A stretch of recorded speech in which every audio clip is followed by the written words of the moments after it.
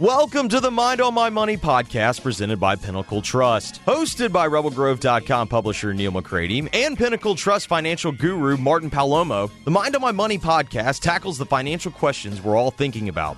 From paying for college to saving for retirement, from life insurance needs to 401ks and everything in between. The goal is to help you take the stress out of financial concerns and give you some tips to enjoy life while your mind is on your money. Now here are your hosts, Neil McCready and Martin Palomo. Welcome into another edition of Mind on My Money podcast presented by Pinnacle Trust. I'm Neil McCready, Martin Palomo with me today as always. We're going to talk about some of the latest volatility with the stock market, all the GameStop stuff, the AMC stuff that I don't completely understand. I know a lot of you don't either, even those of us who have little E-Trade accounts on the side and we play around with it. I'm not really sure what's going on, so maybe Martin can sort of explain it to us. Also, the volatility of Bitcoin continues, and for people like me who don't understand that either and are smart enough to just stay the complete hell away from it, it is an interesting story to sort of follow. Anyway, we'll get to those topics and more. First, let me tell you that I'm coming to you from the Clark Ford Studios. 662-257-1900 is the number. Call it. Ask for Corey Clark. Tell Corey what Ford product you're looking for. He'll send you a quote within 15 minutes in business hours. It's right to the bottom line. There's no hassle, no haggle. You get your quote, and the rest is completely up to you. You can shop that quote around. You can do what I've done, and that's hop into a Clark Ford today. You'll love the vehicle. You'll love the service. Corey always talks about wanting to be your car guy, wanting to be your truck guy. People say, what does that mean? Call the number. You'll start to find out. 662-257-1900. And Martin, before we get started, tell the people about Pinnacle Trust. Yeah, happy to be back on, Neil. I know we've had a couple of stops and starts, and life sometimes has been a little wild on our side. One of the things that we are doing is, as the world changes, we are doing some adaptations at Pinnacle as well. So we're doing a couple of upgrades. We'll be releasing some more information about that. In the next couple months, I'll be excited to talk about it. But anyway, one of the things that has been kind of wild, this has been a wild year already, and we're only, a month into the year. Some of it being what you alluded to, we'll talk about today with AMC, with Stop, with, what's going on in Bitcoin. Why is that relevant again? We had Marcos on at the end of the year or beginning of the year. We taped the end of the year of 20. It published the first day of 21. And it's funny, we'll talk a little bit about that as well, in the show. But, one of the things that has returned is all of the fluctuation. The volatility is back into the markets. There's been a lot of headline news. So it feels like we're on the roller coaster again.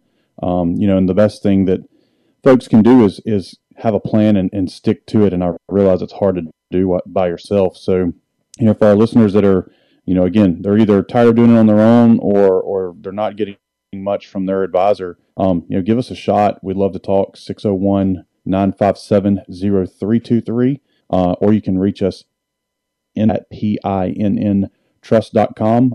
We're also, we're active on social media, our Facebook page, either the Pinnacle Trust page or Mind on My Money.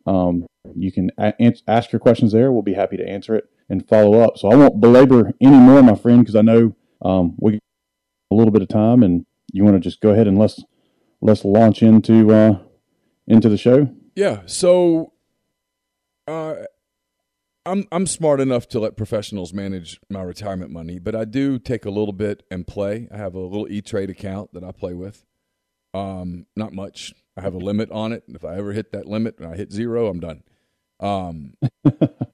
But I watched with interest all the AMC stuff that I guess is still sort of going on, the GameStop stuff, the Bitcoin stuff with Dodge to the moon and all of those things last week. And I caught myself, I was in Fayetteville with both of my girls, and I told them both, I said, I hope that when you guys are my age, you'll understand the stock market better than I do. You'll understand what all of this stuff means about shorts and short sells and all of that, because I really don't. I mean, it's a reflection. It's a poor reflection on me. It's a poor reflection on a liberal arts education.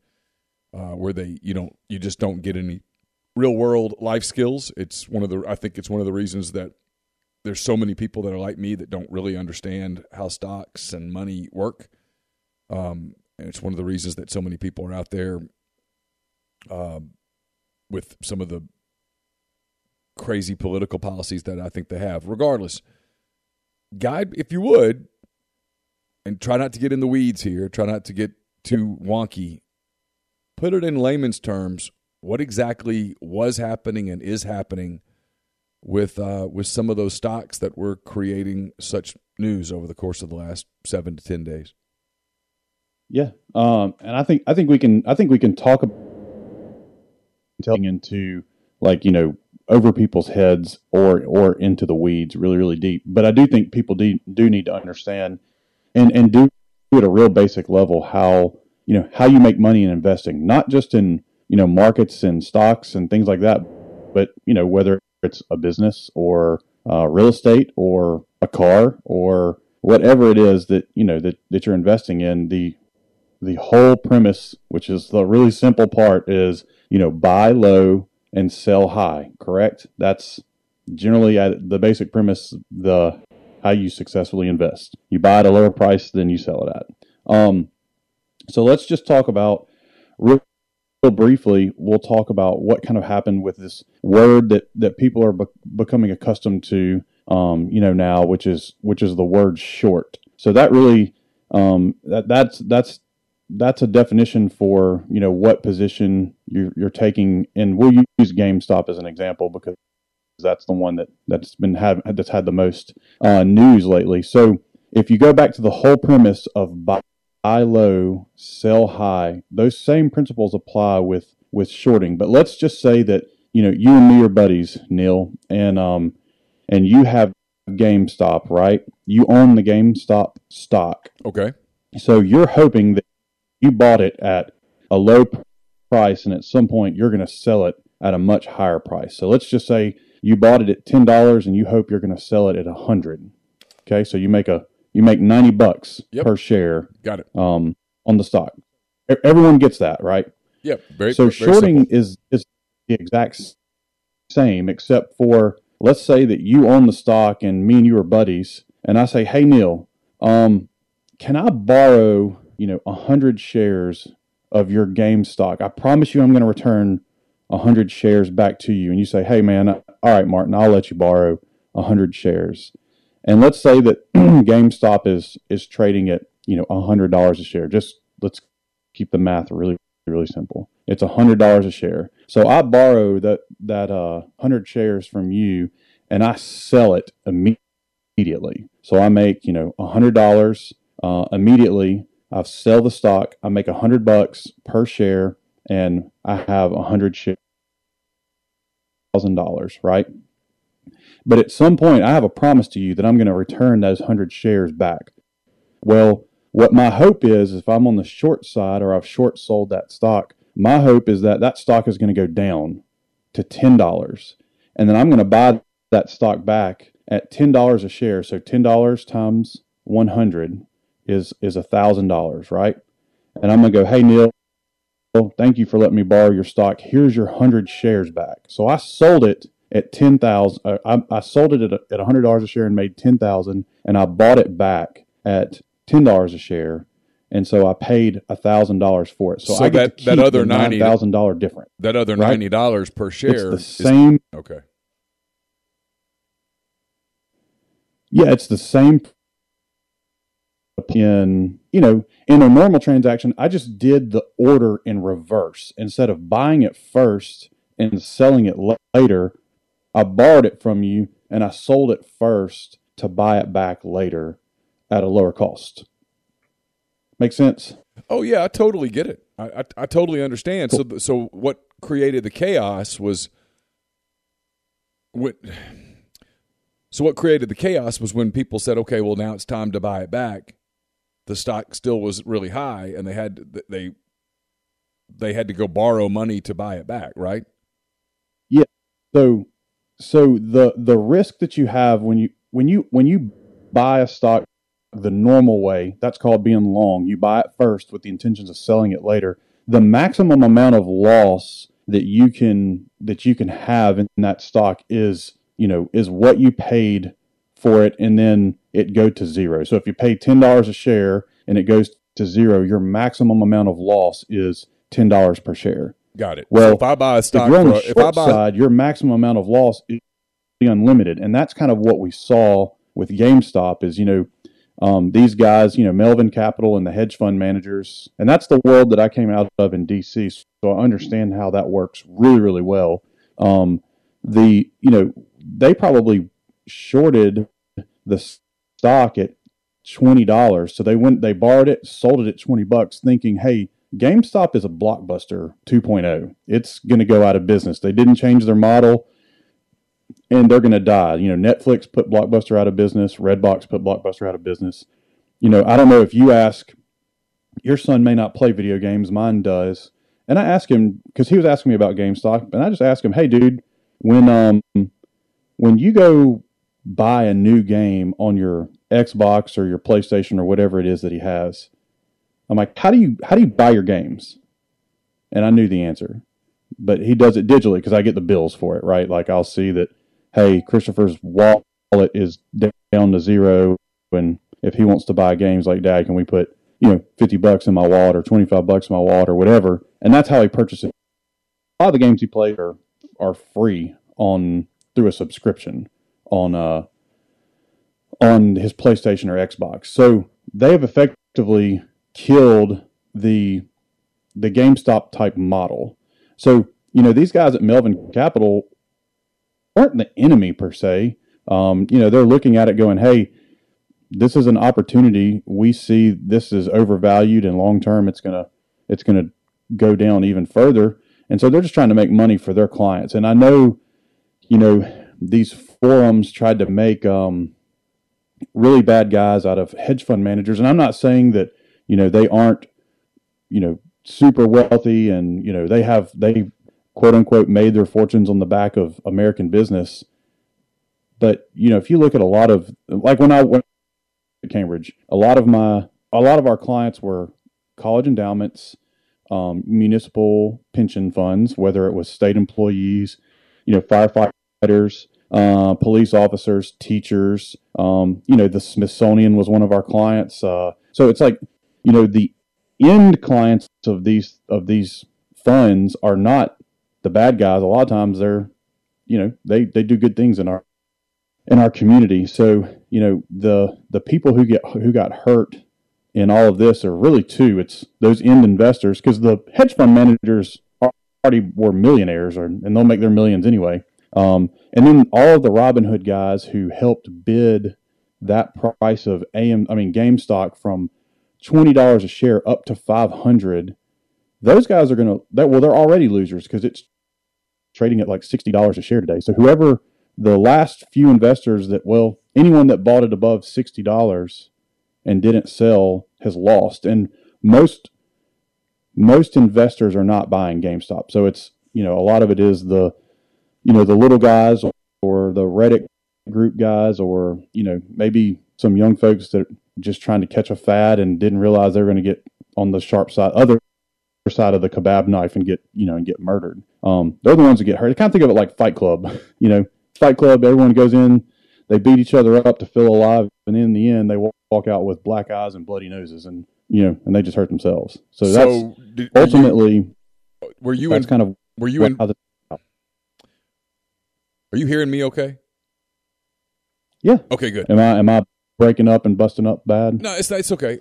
So I take it you're in favor of what was kind of done to regulate some of that, to limit people being able to buy as many shares as they could afford or whatnot. I mean, there was a lot of felt like government control came in on that, and what it led to is a lot of people saying, "Hey, the stock market's fixed," which is an awfully big word in the world that I live in sports. When you say something's fixed, that means that the outcome's predetermined.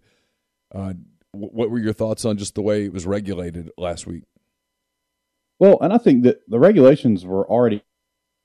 Regulations are already in place for, for market makers, or for the technical term for what, like Robinhood and E-Trade, excuse me, and all these companies is called a broker dealer.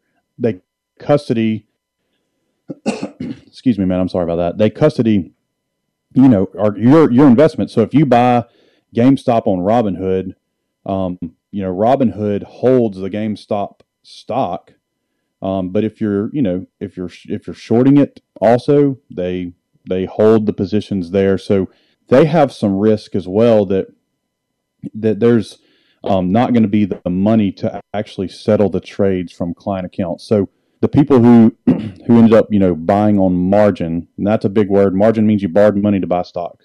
And a lot of people do that on E-Trade or Schwab or Robinhood or any of these, interactive brokers, a lot of these electronic sites. If stocks are bought on borrowed money and, let's say you bought it at GameStop a share, but you borrowed and you bought 100 shares, that's what, $40,000, right? So if you borrowed $40,000 to buy GameStop and all of a sudden it's trading at 100, now that 40,000 is worth 10 and you bought it on borrowed money. So their risk is that you don't have the money to pay back the loan that you used to buy the stocks. And so that was kind of what happened too, in some senses, with one of the reasons that Robinhood had to halt the trading on it is the risk for that individual name elevated extremely high, and their counterparty said, "Hey, we are not comfortable with how much risk you have on the table in these stocks. We need you to make some deposits, some cash deposits with us, so that we know that all these these cash trades are going to settle." And that's why Robinhood had to go raise more money.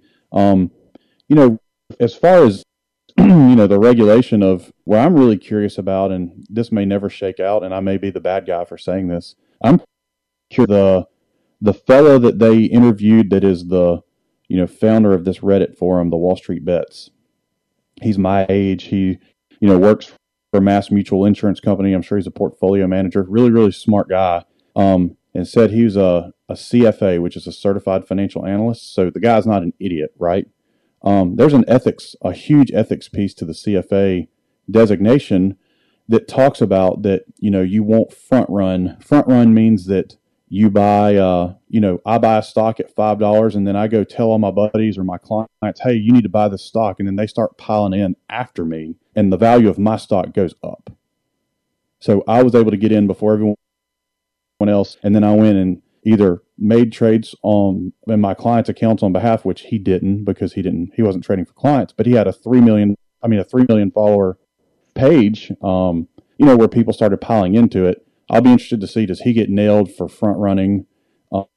Also, market manipulation. Is there going to be some market manipulation charges there? So it'll be interesting to see how this all shakes out, man. I mean, I'm not making him out to be the bad guy. I'm just saying there's I know he's saying they wanted to stick it to the man, but he also kind of he's trying to stick it to, right? He got rich on the backs of everyone else. And some people are like, oh, he's lucky or he was fortunate. But man, if I had a page of 3 million people and I said, hey, go buy 10 shares of this stock and I'm in the business that I'm in and I make a fortune on it, SEC is going to be knocking at my door the next day going, cease and desist, surrender, and you're going to federal prison for violating, these market manipulation and front running policies that we have. And I'll be like, yep, I knew it was coming. Yeah, it's interesting. I wish I completely understood that. Again, I'll make my girls listen to this and I'm going to say, I need you to, when you're 20 years older than that right now, you need to understand what he's talking about.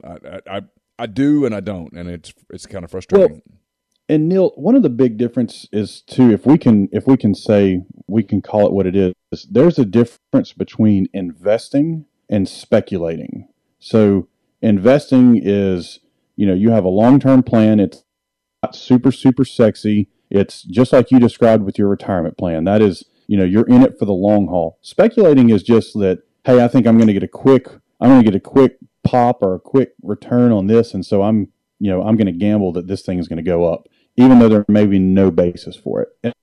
that's the AMC stuff was just speculation. AMC and GameStop was speculation. There was no real reason, no fundamental reason that GameStop's stock price should have been at 500, other than the fact that a bunch of people piled into it and bid the price up. So it's basic economics. If the demand for something is increasing, the price of that product is also going to increase. Well, the demand for GameStop stock was going through the roof, and so did the price.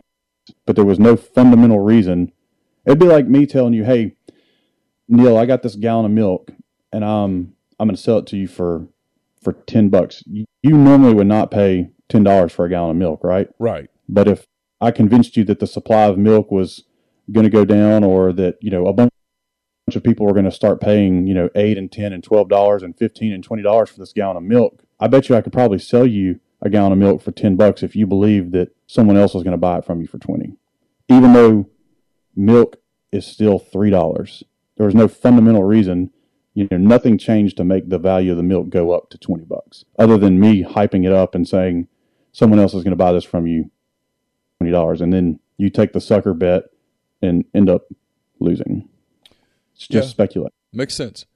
All right, another topic that's been going for a while now, and we've dedicated a couple of shows to it. We've talked about it a lot, and that's Bitcoin. There are people who are like, oh, boy, you watch the way the markets are being manipulated, and you see, stimulus packages and tax cuts and the volatile nature of the dollar and the futures in Bitcoin. And for a while, Bitcoin just took off and it soared in its value. But now it's on the other side of that roller coaster. It's going wee straight down the hill, and it feels like it's on a ride that never really stops. It just goes up and down, up and down, up and down, just super volatile. Yep. And after a while, it almost kind of makes you like sick to your stomach if you're trying to really follow it. What have been your thoughts on what's happened with Bitcoin and the different types of cryptocurrency over the course of the last couple of weeks, when as so many people are watching the market and trying to, as you said, kind of trying to speculate and make a quick buck, and a lot of people are putting a lot of their money into Bitcoin, and in many cases they're losing it. Yeah, and there was one that kind of coincided the same time as the GameStop and the AMC. There was the picture of it with the dog, and it's called Dogecoin. I thought it was called Dog eCoin, and I was corrected by someone who is a more knowledgeable person in the crypto space than me. It kind of had that same effect, it was like maybe in some of the forums there was, hey, everyone go buy this Dogecoin, and it popped up. But we won't spend a whole lot of time talking about it. Let's spend more time talking about the 25,000, or maybe I should actually call it, as of right now, it is 10:39 a.m. on Thursday, February 4th, and Bitcoin is trading at $36,743. That's how much US dollars you have to pay for a Bitcoin. When we did the show 31, and Marcos timestamped the Bitcoin, then it was like at 28,000, and it made a run all the way up to 40,000. And then it came back down to the low 30s, and now it's up at 36. So it is very volatile, Neil. And I think that anyone that's looking at, having Bitcoin or any type of digital currency in their portfolio, has to accept that there's going to be, at least in the interim, a large degree of fluctuation and volatility. I've been trying to learn more and more about digital currencies and the coins and the blockchain. And one of the things that is really fascinating to me about Bitcoin is, like with US dollars, the government could print more money and more money and more money and just continue to print dollars, which is what we've been doing for a little while, right? So if, let's go back to basic Econ 101. So if I just continue to print more dollars, but there's no printing the more dollars, that means that there's more supply in the market.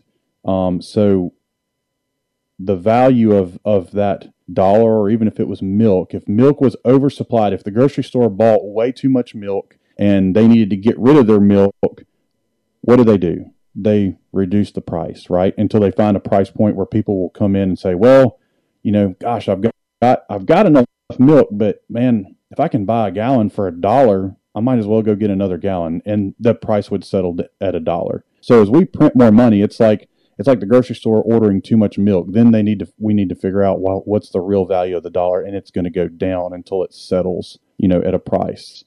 The thing with Bitcoin is there's only 21 million Bitcoin that will ever exist. So the supply of Bitcoin is fixed. It will never be more than what it is, which is fascinating to me, because that means, just by proxy, that at some point the price, because the supply is steady and current, the demand will continue term, so the price is just going to go up long term. Now, it's going to take a roller coaster ride, in between, but one of the things that, people seem to be, I keep reading, seems to be a really good use of it is, when folks are not confident in the currency in the country they live in. So I was talking to a gentleman the other day, and he is Peruvian, talking about all of the immigrants that have been coming from Venezuela who, have had huge political and economic troubles in the last several years, to where, they've had hyperinflation in, their currency, because oil was their main resource. When the price of oil dried up, they couldn't generate as much income in the country, and so people thought the Venezuelan currency was worth less, because their debt, they didn't think they would be able to service their debts and service all the things they needed to with a falling amount of money, a declining paycheck. So it was more risk, therefore people required more Venezuelan currency to buy the same amount of goods. I'll break it into an easy to understand example. I read an article about a church, Catholic church in Venezuela. They used to take an offering up on Sundays, and prior to the fall of oil and hyperinflation, all the offering they took up for the orphans on Sundays would buy all the eggs they needed for that week to be able to feed them breakfast. Well, by the time they came through the hyperinflation period, they would get the same amount of money each Sunday, but they could only buy a half a day's worth of eggs, because whoever's selling the eggs demanded more money per egg because the currency was getting less valuable. So anyway, I said all that to say, he was talking about these immigrants coming from Venezuela. They were turning a lot of them away because they came with Venezuelan currency, and they're saying that's worthless here. But the guys that came with hard drives with Bitcoin on them, and Bitcoin you can buy you don't have to buy an entire one Bitcoin. You can buy a percentage of Bitcoins, but people outside of the U.S. have already been using it as a sustainable storage of value, so that the value of a Bitcoin in Venezuela is the same value of Bitcoin in Peru, and it takes away the inflation piece of it. So it's been interesting to see. One of the reasons Bitcoin in U.S. dollars has gone up so much is because the value of the U.S. dollar has been declining. And the more stimulus we do, and the larger our deficit gets, the more risk that we have of quote unquote not being able to pay our debts, it increases. So therefore, I could see a long-term path for something like a Bitcoin or a digital currency to have a long-term piece of a portfolio. We haven't figured out, for our normal clients, there's not a vehicle yet to be able to put Bitcoin in all of the portfolios. It's just not. It's not out there that I'm willing to invest into. So, yeah, I know that was a long diatribe, man. But that's kind of the basis of the. I mean, I was not about digital currencies until Marcos gave me. He kind of started to change me a little bit. So, yeah, it's interesting. It's a fascinating topic, and the people that are into that are. It almost feels like they speak in a different language sometimes, and so it's a confusing thing. Extremists, man. I like the people that can talk to me in English, because I still don't understand all of it. So Yeah, there's definitely. I've had an experience with it this week. They're definitely. We're going to talk about it a little. Yeah, I don't know. It's one of those things. I mean, it's they're definitely extremist. That's what they are. They are definitely extremist, and I'll give them credit. They believe in it, Yeah, but yeah, and it's a buzzword right now, man. It's like, if you've got, that's what you're going to talk about to all. You're like, hey, man, I bought Bitcoin at 16,000. It makes people look really smart, right? And because most people still don't own Bitcoin in their or any digital currency or asset in their portfolios. Yeah, so it's that's that exclusivity, man, that I think gives some people the ego that they're special or something like that. Yeah, that's for sure. Anything else you want to touch on today? No, man. I mean, I think can we talk about AMC real quick, because we focused a whole lot on GameStop. I want to say I think there is a difference between the two, and I know AMC is getting crushed. It got pumped by some of these forums, but I really do. I think AMC has what we call a going concern, meaning that that they are going to be sustainable, business wise, long term. But I mean, and maybe I'm biased, but I love going to the movies. But none of the production companies have been releasing their new releases yet. So, the movie theaters are kind of hamstrung. They're just, the ones that are open are just showing like old movies, which I was able to go see Empire Strikes Back on the big screen, which was kind of cool because I never got to see that, when I was a kid on the big screen. So that was kind of a cool experience. But, I think once new releases are back out, like, when Top Gun 2 is released, when the new Thor is released, or any of the big blockbusters are able to be shown in theaters, they'll start turning the corner. I'm not saying they're going to be booming and profitable right out of the gate, and maybe if the vaccine stuff gives some confidence to people to start getting back out and moving around, a company like AMC has a path out. GameStop is Blockbuster 2.0. Yes. Very, very clear. So if you haven't already made money on GameStop, you're not going to make it. Yeah, unless you're shorting it, right? And it goes to zero. But anyway, we didn't talk about AMC, and I wanted to throw that out there, that I think there is a difference between the two. GameStop is Blockbuster. AMC will limp along, and it'll probably be a while before they have profitability again. But they're not going to go out of business. Yeah, I think the day comes back when people go to movies, and I mean, frankly, I think the day comes back when people actively get out and do a lot of things, when people do a lot of catch up on bucket list type stuff. I mean, I don't. I think that's already beginning to happen to some degree. It's causing fights, and people are pushing back. And my theory on this, that once people have accrued power, giving that power away, relinquishing that power is very difficult. The people are doubling down on the wear 2 masks and don't go to a Super Bowl party and be, all that stuff. And I just think there's a large portion of the American public that's like, nope, I'm not doing it anymore. I'm done. And we could, in fact, that's probably something we ought to talk about next week, is there is this chasm that's wider, I think, than ever before of people who are just done versus people who have been so scared now for almost a year that getting past that fear is going to be a real challenge for them. It's going to be, I'll tell you, I don't know if there's a stock for it, but the mental health profession, like telehealth, telemental health, might be a stock tip. Those people are going to make money. Those people are going to be slammed with, I do think there's going to be a cottage industry for health professionals, specifically counseling and that type thing, for people who on the other side of the pandemic just don't know how to start living again. I do. I think that's going to happen.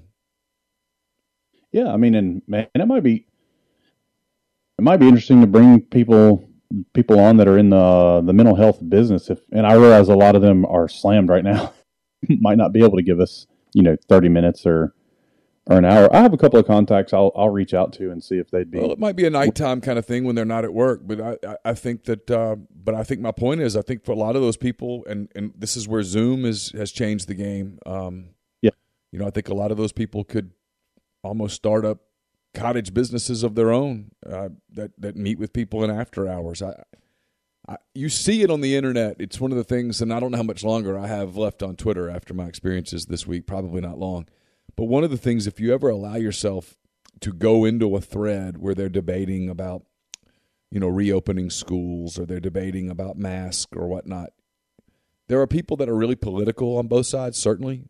No doubt. That's not going away. It's never going away. They're going to fight about something all the time. But there are people that are legitimately scared. Whether you think that fear is